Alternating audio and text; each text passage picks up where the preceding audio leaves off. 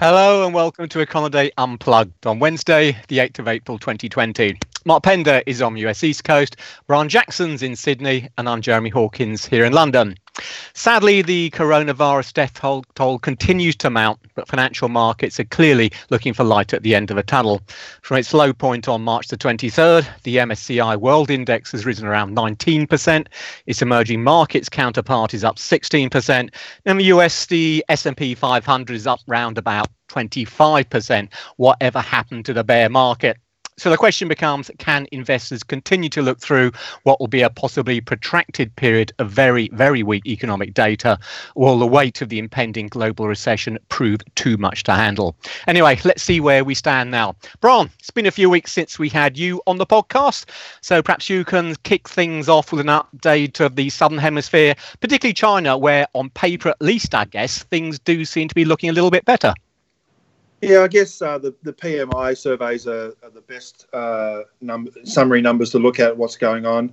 And they are sort of following the pattern that you probably would expect from just reading the news and sort of hearing about all the anecdotal evidence of what's happening in these countries, particularly China. So with China, we had obviously the very large drop in those PMI headline indices for February.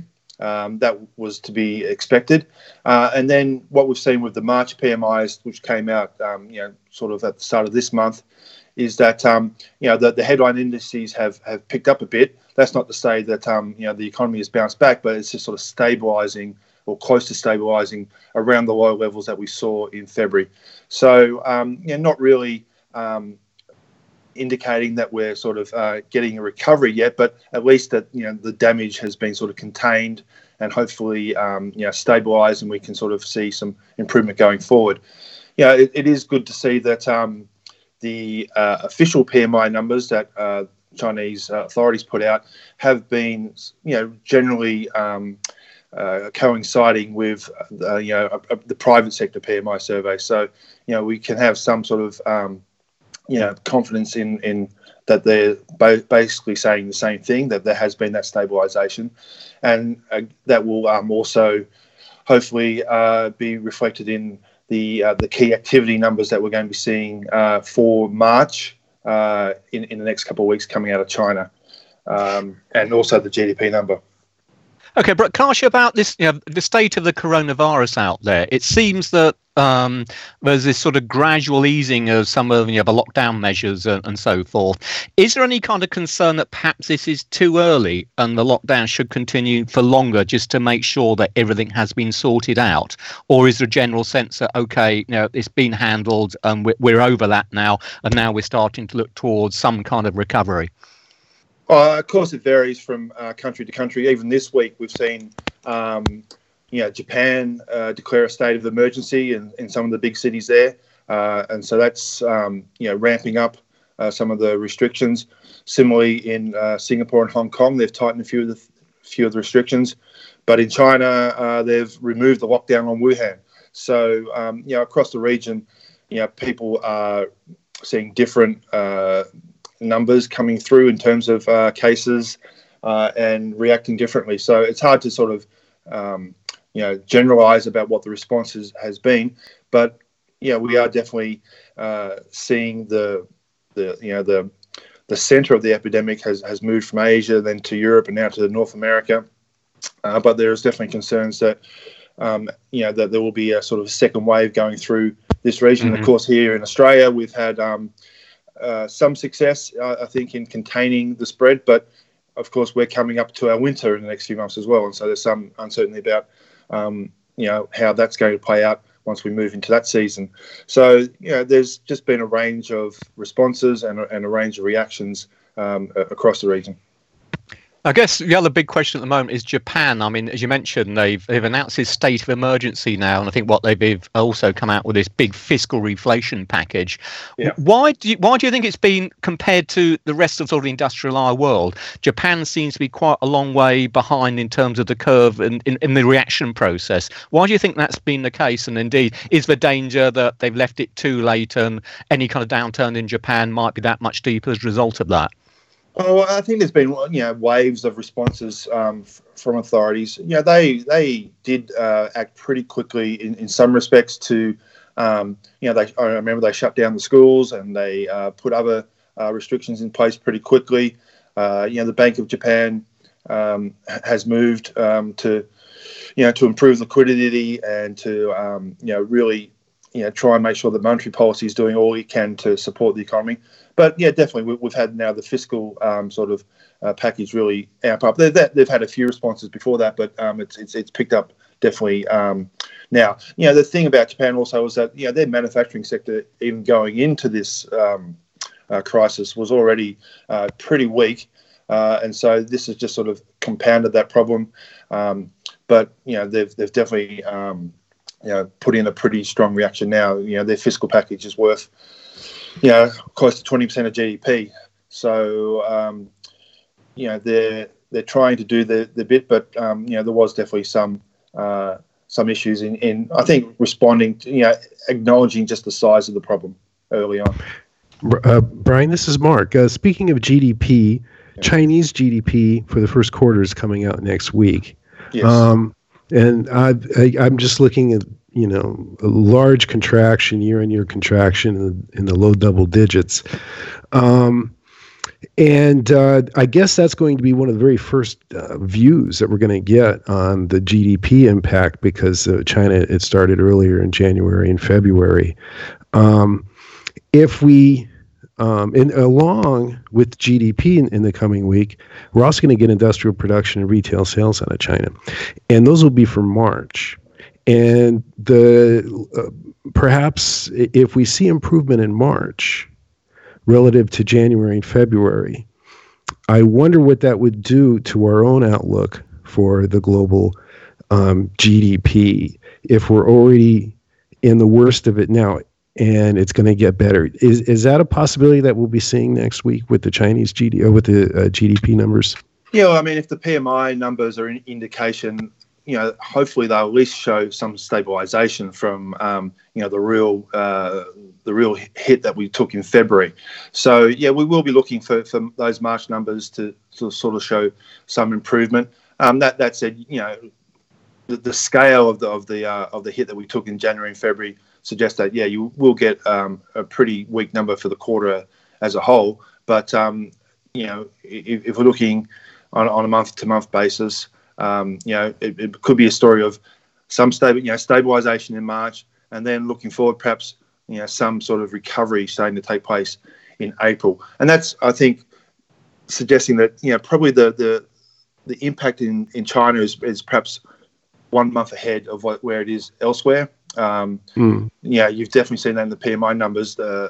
Elsewhere in the regions, Singapore, Hong Kong, Japan, you saw a bigger hit to the PMI numbers in March, whereas in China it was February. And so, you're still definitely going to see, once the GDP numbers come out for the rest of the region, a big move, but sort of concentrated later in the quarter.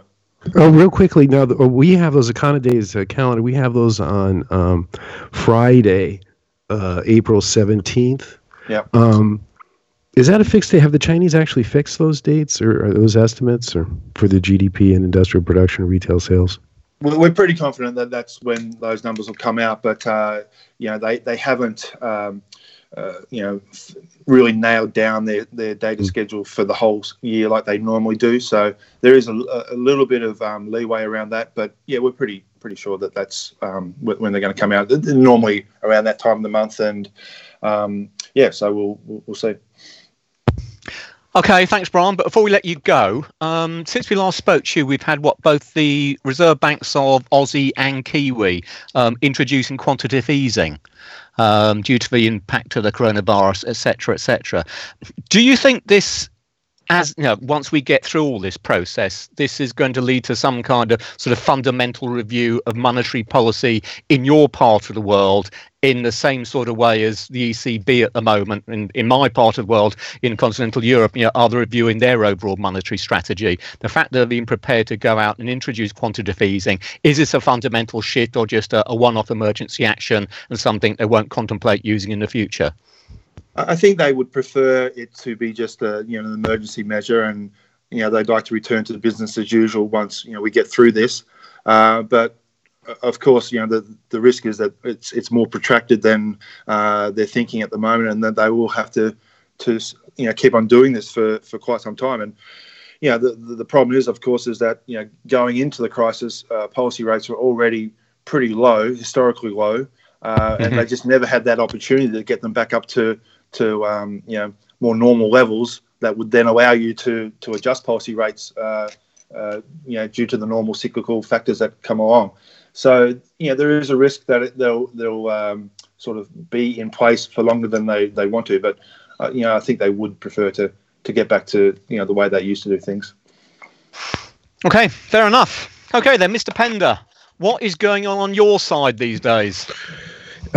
Initial jobless claims. They doubled in the prior 2 weeks from 3.3 million to 6.6 million. But much like the infection rate, we look at a slower rate of build here, at least for the coming week, where the kind of day consensus is 5 million. Now the consensus has been all over the place, and it's really anyone's guess. But right now, it's we're revealing week by week just how badly damaged the U.S. labor market is. Now let me ask you guys. I mean, do you see any labor markets as badly hit as the U.S.?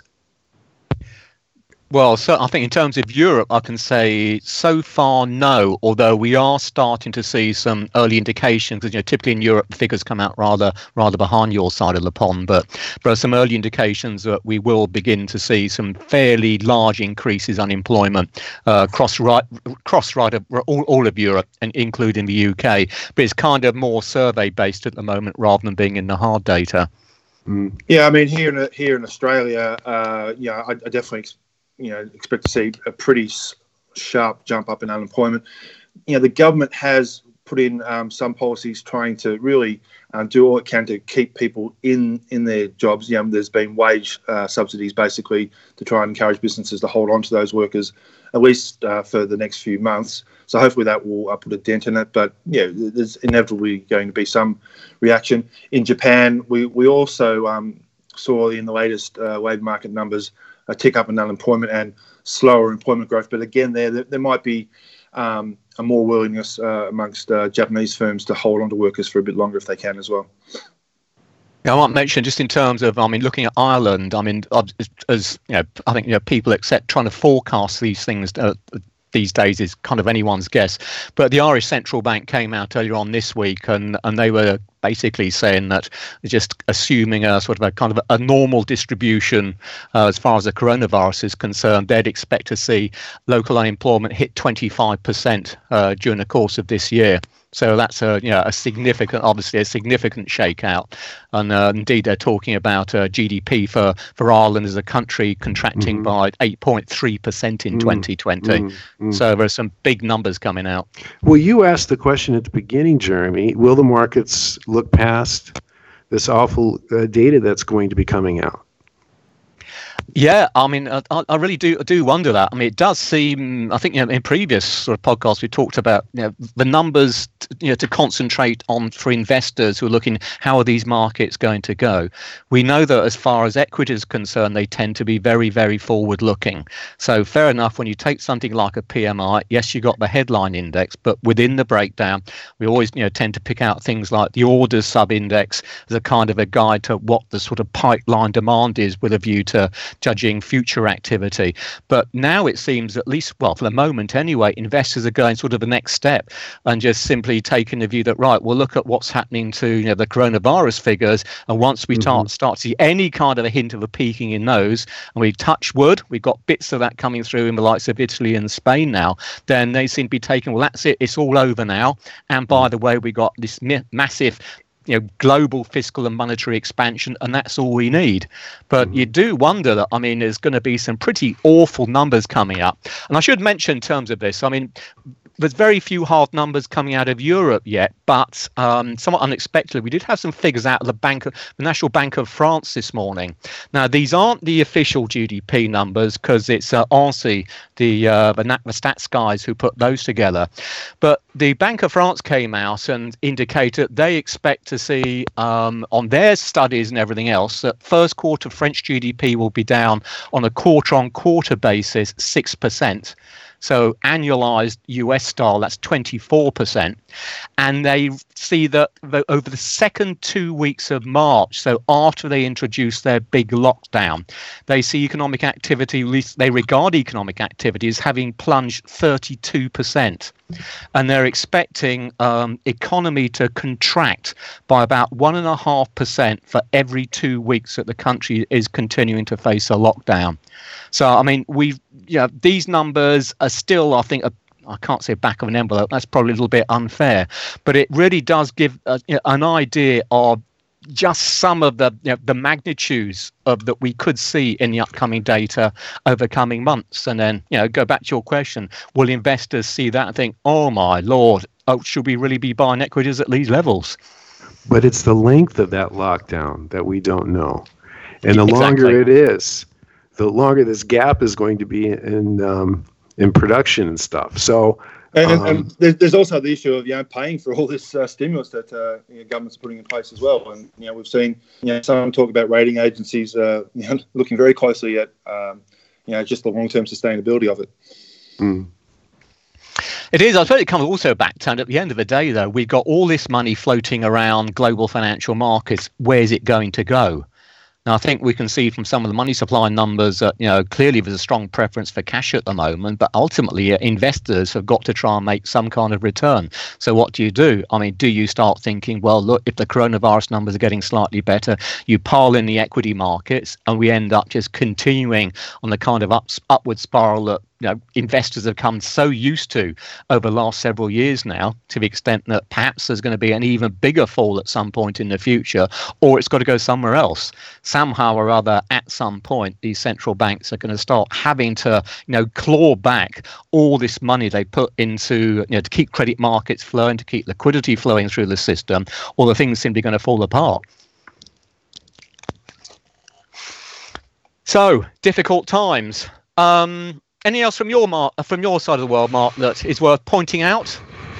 Have you got any good news? Give us some good news. Good news. Give us some good news. Well, I think that the good news is that the break it lower is going to make the comparisons easier. I mean, I hate to look at that's the silver lining in a way, and that's I think what we're seeing with China, and I do see, like you said, Spain and Italy. There's clearly, a lower rate of infection, and the sooner that leads to the withdrawal of the shutdowns, the sooner the economic data will just start flying high. Let's hope so. I must say, since the three of us talking on this, I'd be interested in what people's views are on the kind of recovery. I mean, I'll stick mine for what it's worth in first. I think these financial markets appear to be taking the view that it's going to be essentially a V-shaped recovery. So, we get the bad news. Once it's out of the way, then we kind of get back to normal relatively quickly. My big worry would be that given the damage which is going to be done to the structural economies all around the world over the course of the next few months. So, the loss of what would have been investment, the loss of jobs, the number of companies, perfectly respectable companies, self-financing companies, which will go under as a result of the coronavirus, so essentially no fault of their own. It could actually take quite a long while to get back to where we would have been without the coronavirus in the first place. But I wonder, let's say, Brian, from your part of the world, what's the kind of, your sense, or indeed the general sense out there about what sort of shape the recovery will take when we finally get there? Again, it varies across countries and across perspectives. I think that there is some hope that the numbers out of China will bounce back pretty quickly if there is success in actually getting things back to work over there. If they've managed to contain the spread of the disease if they manage to avoid a second wave going through, then perhaps people will get back to work pretty quickly. Factories will ramp up production to sort of make up for lost ground, and you will see a pretty sharp response there. And if that happens, then you will see flow-on effects to other sort of cogs in the supply chain around the region, and that will be a big help. But it just really depends on whether we avoid sort of a second wave or other issues about that. Here in Australia, there is a bit of confidence that the fiscal stimulus and the economic support has been really targeted about trying to keep strong businesses in a holding pattern and avoid that risk of widespread bankruptcies and shutdowns. Just trying to hold on until we get through to the other side.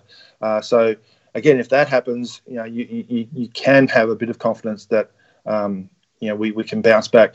But again, whether it's V or U or a Nike swoosh, I'm not 100% sure at the moment because we just don't have the clarity on the outlook for the disease, so you sort of need that clarity before you can then proceed to the economics of it.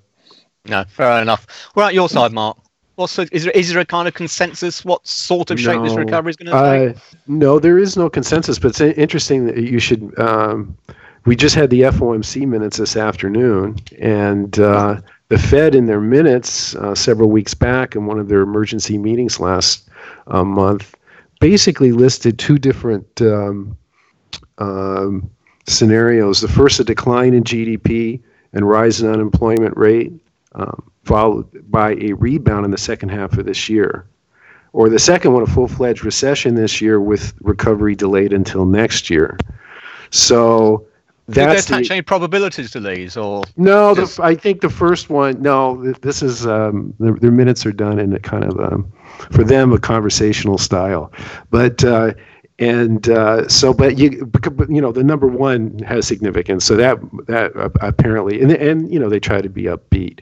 So, and they did everything they possibly could at the meeting. They cut, the Fed funds target by 100 basis points. They added $700 billion of new QE.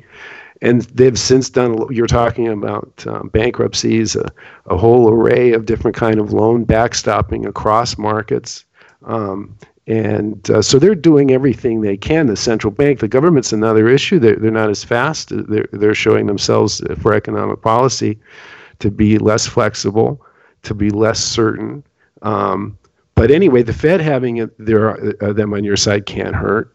And so I would say, I guess I'm on the V camp, at least for the numbers, because the base is going to be so low. But how soon you can re-gear your employment force, your labor force, get it back into swing, get everyone, back in their place, that has never been tried before. And so we'll see how that turns out. Lots of unknowns. This whole thing is a huge unknown from the very beginning. It is. Unknown probably being the operative word. Okay, so I'll just round off from my side. The latest news on Boris Johnson, the UK Prime Minister, who is still in the intensive care unit as we record this podcast, but ostensibly is responding to treatment now. So we'll have to see how that goes. I suppose just to up people in terms of what that means for how UK policy works. As things currently stand, while the Prime Minister is still in intensive care, the Foreign Secretary, Dominic Raab, he's the first Secretary of State, and so he's appointed as Boris Johnson's number two. So he'll effectively be running the government at the moment, without wishing to be miserable about these things. But if there were the worst case and Boris Johnson were unable to be returned to his role, then it would open kind of a can of worms in terms of what would happen to UK government policy, in the sense that we don't have a written constitution, and it would mean that although Dominic Raab is ostensibly Johnson's number two, he wouldn't necessarily be the chosen leader with regards to the overall Tory party, and we could end up with a new leadership challenge. So that's just something to keep an eye on. But touch wood, Boris Johnson does appear to be over the worst now, so hopefully things will work out okay there. All right, then. So let's call it a day for this week. On behalf of Mark, Brian and myself, thanks as always for listening.